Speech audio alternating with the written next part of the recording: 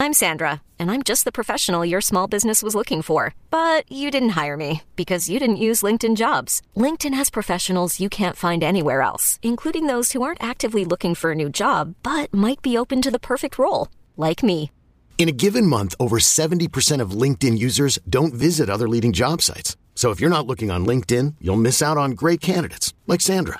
Start hiring professionals like a professional. Post your free job on linkedin.com/recommend today. Is your child struggling with a specific subject or need help with homework? Are they asking questions that you're not sure you can fully answer? IXL Learning is an online learning program for kids. It covers math, language arts, science, and social studies. IXL is designed. This program will improve your kids' grades. Studies done in almost every state in the country. The kids who had IXL are consistently doing better. Powered by advanced algorithms, IXL gives the right help to each kid no matter the age or personality. And it doesn't have to eat up all your time. One subscription gets you everything for all the kids in your home, pre-K to 12th grade. So don't miss out. 1 in 4 students in the U.S. are learning with IXL. IXL is used in 95 of the top 100 school districts in the U.S. Make an impact on your child's learning. Get IXL now. And listeners can get an exclusive 20% off IXL membership when they sign up today at IXL.com/audio. Visit IXL.com/audio to get the most effective learning program out there at the best price. Hey, I'm Brett Podolsky, co-founder of The Farmer's Dog. We make fresh food for dogs. We started the company when we saw what a huge difference it made in my own dog, Jada, when she stopped eating ultra-processed kibble and started eating fresh, whole food. The Farmer's Dog food isn't fancy. It's just real food delivered to your door in pre-portioned packs. It's better for them and easier for you. Get 50% off your first box at thefarmersdog.com/podcast. That's thefarmersdog.com/podcast. First and Pod, hosted by Danny Parkins and Andrew Filipponi. Welcome into another edition of First and Pod, every game, every week, every team. Danny Parkins, Andrew Filipponi. Thanks for being with us. Subscribe, rate, review. And putting that to the test after Panthers-Falcons. Every game, every team. It wasn't the most boring game of the year, but it was in the conversation. Like, especially early, I was thinking about, Niners-Broncos, that 11-10 game, but that at least had laughing at Russell Wilson and Nathaniel Hackett. This game didn't really have, the main characters to get people interested. Al Michaels asked during the game, well, do you think that Atlanta can get a quick score? No. No, I don't. I love that his filter is just off on Amazon. He took the paycheck. He's doing these Thursday games, and he's like, whatever. Yeah, it's fantastic. I mean, I had a little bit of a sweat. It was looking like a lock. It was 3-0 in the first and 10 points midway through the second. And I had under 41.5, ended up cashing, but that ended up being a little bit of a sweat. This was the game this is the type of game that very tough to love if you weren't gambling. But why no Ritter? What's Atlanta waiting for? Well, I think it's because they feel like they're in it. They feel like they've won games. I feel like that's the way they would answer that question. If I'm them, this is not so much about how do we find a way to win the worst division in the NFL. It's about, do we have a long-term answer at quarterback? And Mariota's not that guy. Mariota is not Geno Smith or somebody like that who's on his third or fourth team that with better coaching and a better supporting cast is going to blossom and turn into a really good quarterback. So I'm with you, man. They should play Ritter next week. Why not? Just see what you got with him. Maybe he's Jalen Hurts. It seemed like such an obvious move in this game in particular. I get it. They've exceeded expectations. I understand. NFL teams are trying to win every week, and they coach their team up that way, and they're oddly in it halfway through. But it didn't even seem like it would be punting on a season to see if he could be a spark. I mean, neither team had 160 passing yards in this game. Yeah. You know, like it's not like anything was working really well offensively. It seemed like such an obvious, you go 4 or 5 possessions without scoring. Like it just seemed like such an obvious move in this game. You know, obviously they know how he's looking in practice better than any of us, but it felt to me like, I was at that Clemson Notre Dame game and Clemson wasn't scoring. And then they put in the freshman, Cade Klubnik, and like he immediately threw an interception that was horrifying. And then they just went right back to DJ Uiagalelei. Like just because you give Marcus Mariota a few possessions off doesn't mean you can't go back to him. It just felt like such an obvious move in this spot. Yeah. And I think the Carolina thing is going to be about like, what can Steve Wilks do to make David Tepper think about him for the job? That's obviously, we'll get into it with the Jeff Saturday stuff. That's a huge topic right now. And Tepper came out from the very beginning and said he needs to do an incredible job. Well, what constitutes incredible job with one of the worst rosters from maybe defensively, they're not one of the worst, but come on. I mean, this is a bottom 5 roster in the league. And they beat Tampa. They should have beat Atlanta the first time. And they beat them again. So I would say Steve Wilks has done a pretty good job. Not tremendous, maybe, or incredible, but he's done pretty good there, Danny. Yeah, I agree. I'd want to, it'd be like the Stephen Ross, Brian Flores, don't publish it, but 100K per loss plan, man. I wouldn't really be thrilled with these narrow victories in a meaningless season so that I get to draft the 3rd quarterback in this upcoming class. That's how I'd be judging success, but NFL teams just don't seem to operate this way. A lot of teams on bye again this week, so shorter slate on Sunday. Vikings-Bills, though, is Super Bowl preview, at least on paper. And the story is the ulnar collateral ligament of Josh Allen. Does this week-to-week elbow injury that they're saying it's going to be, does it change how you view the Bills? Yeah, it does. I mean, I would not want, maybe there's some bettors out there that think you can take advantage of the hysteria and you get a better price on them right now. But I'm not doing it. I'll be brutal. I'll be just upfront with you. I'm not doing that. I know that even this game is an example of that, where the line goes down and it's only 3.5 right now. I watched Roethlisberger have a UCL injury. Now his ligament was completely shot, and he couldn't throw another ball that year, and he needed like football's version of Tommy John surgery. But anybody that has to throw the ball far and really hard, I don't like hearing UCL. It's maybe you've got a different perspective on this, but if I'm a Bills fan, I'm like, this is the one thing that could F our season up. And now I'm thinking about it every day. Yeah, well, I don't know that you'll think about it every day. It's the type of thing that you're going to want to see him perform through. Like this is the moment of doubt, right? Like losing to the Dolphins is one thing. Having Josh Allen not be an MVP caliber player is an entirely different thing. So wait, you think he's going to play on Sunday? I don't know. I mean, the line's 3.5. So that obviously suggests that he's not. And I tend to go with the gambling market on this sort of thing. But you were talking about, odds. I mean, they're still like 3.5 to 1, the favorite to win the Super Bowl. I would not bet that right now.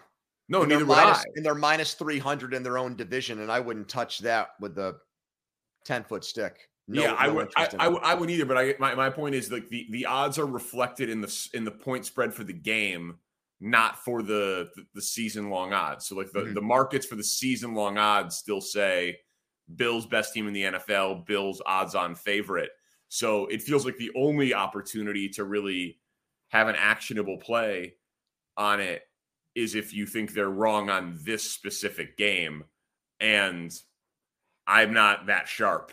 Well, you know what I mean? Like I don't have a source who's watching the closed portion of Bills practices to let me know how it's going.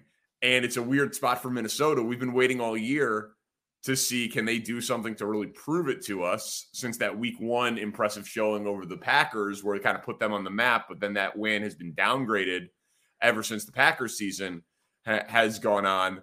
And now if they beat Buffalo without Josh Allen, we still won't really give Minnesota credit. Yep. They're in an unbelievable spot. I know it's not college football and you don't have to impress a committee. It's just beat the team that's on your schedule when you play them. But from like a power rankings standpoint, kind of a weird spot for the Vikings. I agree. It feels like a lose-lose situation for them now. Yeah. If they win, they're going to get no credit. If they lose, it's going to be, oh, they're a fraud. Look at their record. Look at their narrow wins. Look at where they rank in certain categories. They're really not that good. So that is, and on the flip side, if you're Buffalo, even though you're favored, if you win this game against a one-loss team without your best player, then you really are head and shoulders better than everybody in the league. And, you know, just on the other side of the, like you were making the case last week that Minnesota's winning but not looking impressive. This is probably the last chance. Like, if you believe that they actually are as good as their record is, yep, this is probably your last chance to get them at an inflated price. Like, their odds are significantly longer than the Cowboys, the Niners. You know, they're the 4th team right now in the NFC, right? Philly, San Fran, Dallas, Minnesota. You could still get 16-1 or better in a couple of spots, probably 18-1. To win the Super Bowl. So, like, if you think they're winning this week, it's probably worth, you know, taking the small point spread number, or just saying, you know what, forget about the game. If they win, they're going to go from 18-1 to 12-1 to win the Super Bowl after this game. I'm going to just bet their future right now, if you're a believer in Minnesota. Knowing how to speak and understand a new language can be an invaluable tool when traveling, meeting new friends, or just even to master a new skill. But it's not always simple when you're bogged down by textbooks and structured classes. That's why so many people trust Rosetta Stone. Rosetta Stone is the most trusted language learning program, available on desktop or as an app. It truly immerses you in the language you want to learn, like Spanish, French, Italian, Chinese, and more. You won't just be studying English translations. The Rosetta Stone intuitive process helps you pick up a language naturally, first with words, then phrases, then sentences. Don't put off learning that language. There's no better time than right now to get started. For a very limited time, listeners can get Rosetta Stone's lifetime membership for 50% off. Visit rosettastone.com/rs10. That's 50% off unlimited access to 25 language courses for the rest of your life. Redeem your 50% off at rosettastone.com/rs10 today. Cowboys and Packers. Does it feel like Mike McCarthy is starting to win the divorce? I don't even get the argument.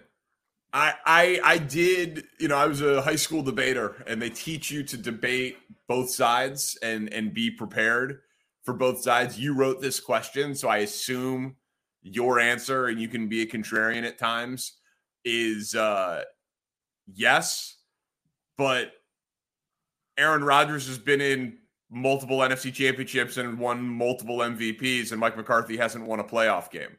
So, I mean, if he wins a Super Bowl, it becomes a conversation. But what if he just gets to one? Maybe, but he hasn't. He hasn't even won the division this year. Like, so is it starting to feel like he won the divorce? I mean, Aaron Rodgers is second all time in MVPs. Yeah. And he's done that since McCarthy left. And he's been in a couple of NFC championship games since McCarthy. So he's got what? 2 MVPs and 4 playoff wins since McCarthy's left? Right? So they lost. I don't think it's close. Okay, so they lost the NFC championship game to San Francisco there. And they lost it to Tampa when there was to Tampa when there was basically no one in the stands at Lambeau. Yep. Yeah. And then they lost in the divisional round last year. Yeah. Yeah. I mean, you go by that, and it's yes. What am I supposed to go by? Well, all I'm saying is that awards and wins. Okay. All I'm saying is that, though, if Dallas were to get to the Super Bowl this year, then it becomes a conversation. Right now, and Dallas is alive in this season, and Green Bay is not. So there's your situation right there. Dallas alive, Green Bay dead. But so far, Aaron Rodgers got the kids, the house, the stock options, the airline miles, and the dog. He's crushing him in the divorce. He's absolutely crushing him. Well, I would agree with that overall body of work, but I would say right now Mike McCarthy's having a good year. Yeah, okay. He's having it. Yes. It's like Aaron Rodgers got the dog, the house, the airline miles, but now the house is starting to break down a little bit. And so there's now they're going to see each other. And for the first time, McCarthy, when he sees Rodgers, is like, I actually have the upper hand on you right now. I'm actually in a better place than you are, which I never thought was going to happen. I didn't either. You know what I mean? So yeah, for this particular game in this spot, I'm sure when they, do the long embrace, at the 50-yard line before the game, Mike McCarthy will be feeling a little bit better about himself in that specific moment than Aaron Rodgers is. But I don't think Aaron wishes that he still had Mike McCarthy as his coach. But I think that Mike McCarthy probably still wishes he had Aaron as his quarterback. I don't think so right now. I think he's fine with Dak. Yeah. Yeah, we differ on that. But you think Aaron Rodgers is better than Dak right now? I think that I do. Okay. Yeah, I do. I'll answer it directly. I won't even equivocate for you. I'll just answer that one directly. Okay. This team's been a covering machine for me. I think you've been too afraid to bet them because you're a coward. I've said it every week. What's going on here? When is the market going to say enough is enough and respect the Fighting Geno Smiths? Why is Tampa Bay favored over Seattle in this game? I really do not get that because I don't think the public just blindly bets Tom Brady anymore. And I think they love a good story and bet with their heart, and Seattle is that. So I haven't seen anything that really tells me where the money has come in on this game and whatnot. But I have a hard time thinking that the odds makers set this line because they figured that people were just going to line up around the corner to bet Tampa Bay. Do you think it has anything to do with the games in Germany and it's a long-ass flight from the West Coast? It's really not that much longer, though. Did you hear about this? No. It's only an extra 200 miles. Really? Yes. Because the earth is not flat, it's round. What? Kyrie Irving. Yes. You can go look this up. Because of, I know, it's bizarre. But because Tampa has to go so far north to get to Germany, it actually almost evens it out. That is the biggest, I'm telling you, geography people will back me up on this. It's really not a travel advantage for Tampa Bay at all. Okay. I did not see that. My bad. True story. Then that takes away one of my theories. Now, maybe the people betting they think are dumb and don't know about that. Yeah, that's possible. I saw this stat. Tampa has 5 offensive touchdowns in their 4 wins. That's crazy, man.